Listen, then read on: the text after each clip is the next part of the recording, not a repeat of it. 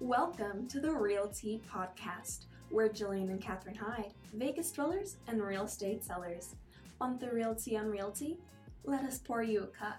Learn all about the ins and outs of Las Vegas and how to set yourself up for financial success.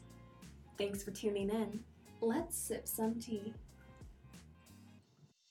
Hello, and thanks for tuning in. Today we're having a true tea party because we're joined with not only Catherine, but Ivette Amidan. Ivette is a loan officer in Las Vegas and a true boss queen. Welcome, ladies. Hello. Hi. Hello. So today's topic is very topical and honestly quite scary.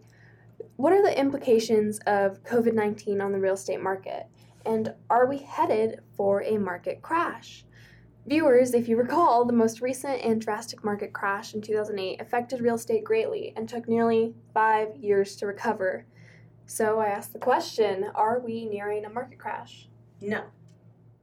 Podcast over. No, I really believe the answer is no.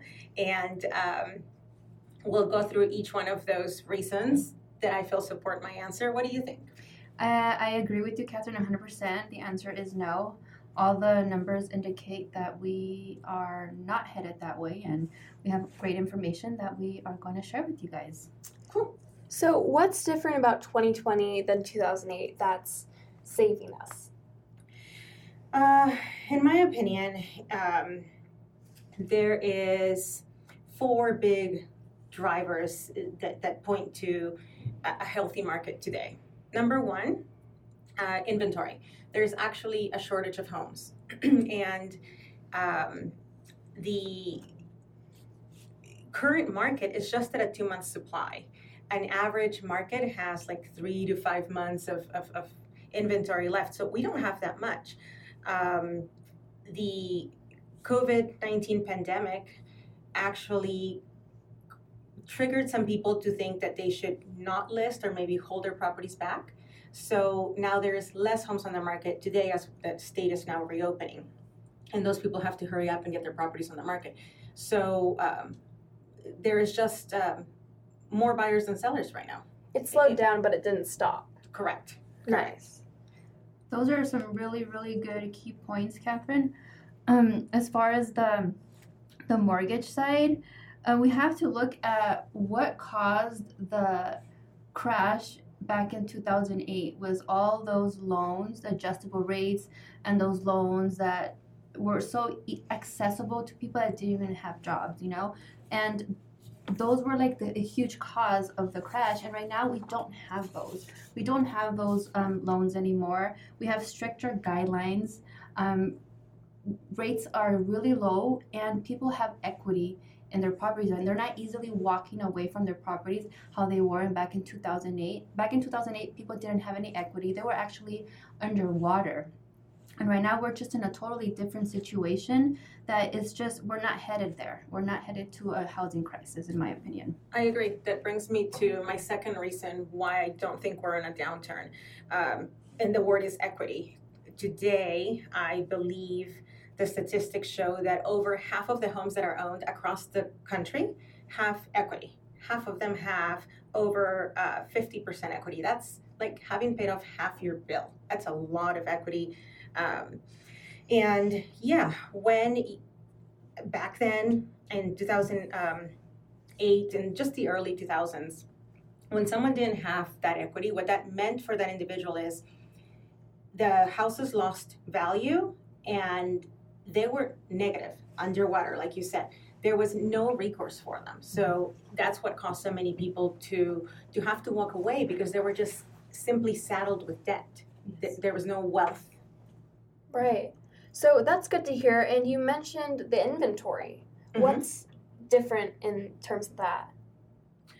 Back then, there was a lot more. There was actually an overabundance of properties. And not enough buyers. There were buyers. It's just there was no equity, I think, is the biggest relationship to the pricing. The pricing is actually another one of my reasons why I don't think we're in a downturn. Back then, I don't know if you recall, Ivette, you could buy a house for $400 on Monday, and then on Wednesday or Thursday somebody wanted 450. That was not a sustainable pace of growth. Homes don't appreciate 10% in 3-4 days. So things just got crazy high, out of control in terms of valuation. Today's median home price in the Valley is just about $315,000, which makes it incredibly affordable for somebody who makes how much roughly? Like, what is the household income? 55 to 60. Yeah, and the state's median income is in the low 50s. Yeah. So it means most individuals today can afford to buy a home, and most of those individuals, because I do think we've learned our lessons, have enough money for a down payment, which then supports the equity part of the equation here. Exactly. So the market's growing steady, home prices are staying steady. How does that affect you? And as a seller and a lender, what does that mean for business? Well, business is great. Early this year, rates fell at a historic 50-year historic low earlier this year. Refinance applications went through the roof. Then COVID-19 hit, and they did drop, but we were still higher. We were still 36% higher than last year in refinance applications. So it affected, but not that much. Right. And when it came to purchase applications, we did have a decline in April, but last month in May, we had a stunning recovery. And now that the states are starting to reopen, buyers are coming in full force. So we're headed to a great recovery, and I believe, we have a strong market now, and it's going to get stronger. What do you think? Oh, I agree. I mean, property values are predicted to gradually increase. The market should remain stable, again, because there's a strong demand for housing, there's a tight supply, and mortgage rates are low, which means you can afford more house right now than you could have 6-8 months ago when the rates were just 0.5% higher at a minimum. Yes, definitely. Rates are really low, and a lot of buyers are definitely taking advantage of that. But then I also have potential clients who are scared because they keep saying that, no, I'm going to wait because we're headed into a recession. And my answer to that is a recession and a housing crisis are two different things, okay? So, and I feel that a lot of people confuse a recession with the housing crisis because back in 2007, we were actually entering a recession, and it was followed by the 2008 housing crash.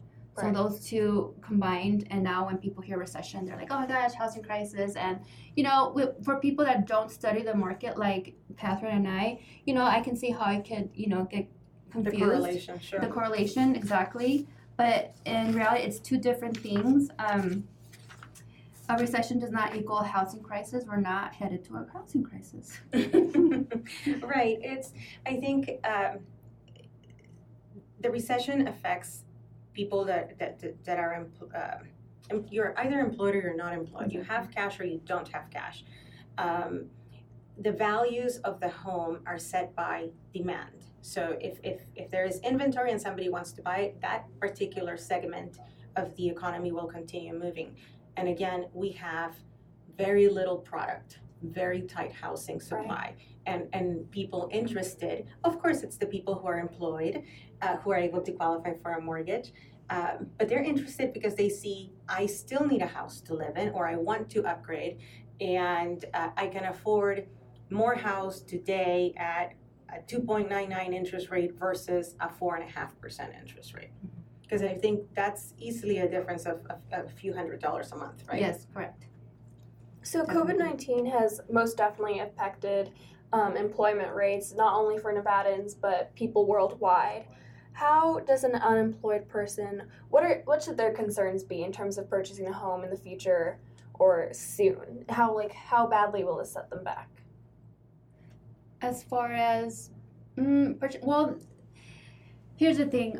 It depends on what type of work you do. For example, if you're just a regular hourly worker that, let's say, for example, I have a client that went back to work to the Venetian, and she got her full-time hours back, working 40 hours a week. And she's good to go to buy because she's working full time, and there is a very valid reason why her year-to-date income does not match with her hourly pay. So because it wasn't her fault. It wasn't her the fault. pandemic affected everybody, so Exactly. she's not unique in that situation. All of us went through that extenuating circumstance. Whereas if you quit your job and you decided to It's a go different scenario. right, so that's going to be evaluated differently by the underwriters who are going to. Exactly. These layoffs were temporary, and they're going back to the same job, and they were laid off temporary because of COVID-19. Well, that's definitely good to hear. That if you're laid off, it's not the end of the world. There's No. still hope. There's still hope, and that's why Catherine and I are here to help. Yeah, I think a very important point to always keep in mind is what you might feel is a negative point about your situation, or you might feel some sort of stigma or bad presentation of yourself. It's not. Actually, we see a lot of it, and we have experience to come up with some sort of solution, a game plan, set of steps that we're going to set up unique to your personal situation so that we can get you where you want to go in the fastest and most efficient way possible. So the best thing to do would be to give us a call, talk to us, and then we can discuss how each one of these points relates specifically to you. Right. Exactly. And to the people out there that I get a lot of people that are like, oh, well, my mother-in-law or my neighbor or my cousin bought a house and she said this and he said that, so I'm gonna wait. You know, I think I get that a lot, and they're not the professionals. We are. You know, everybody's situation's different. Everybody's economic situation's different, credit scores. So everybody has a unique situation, and the best thing to do is to sit down with a professional to advise you and give you a game plan. If you're not ready right then, we will get you ready. And having a conversation is in no way binding. It's just a consultation, like you go to a doctor just for advice. So that's Exactly. really just good to hear. Yeah, it's a good analogy. Yeah. So what would you guys say is the bottom line in terms of the market? We're doing good? Yes, I think we're doing fantastic, all things considered. I don't think we're going to see a repeat of what happened before. Las Vegas is a hot destination. We just reopened the Strip. People are coming in. We're famous for our nightlife, for our gaming action, all the growing sports franchises, and just the natural allure of where we are geographically.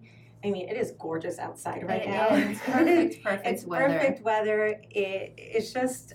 It's like mimosa weather, right? It is. It's really nice to live there. There's just a lot of pluses. So I think we're going to be okay.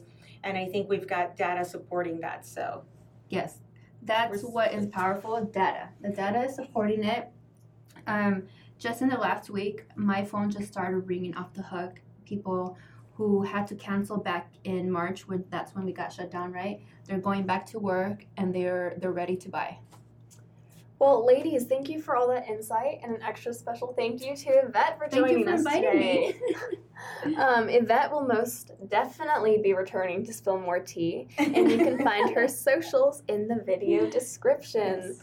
Thank you so much, ladies. Thank you. Thank you. Thank you for listening to today's podcast. Want more realty? Hit subscribe and leave us a review.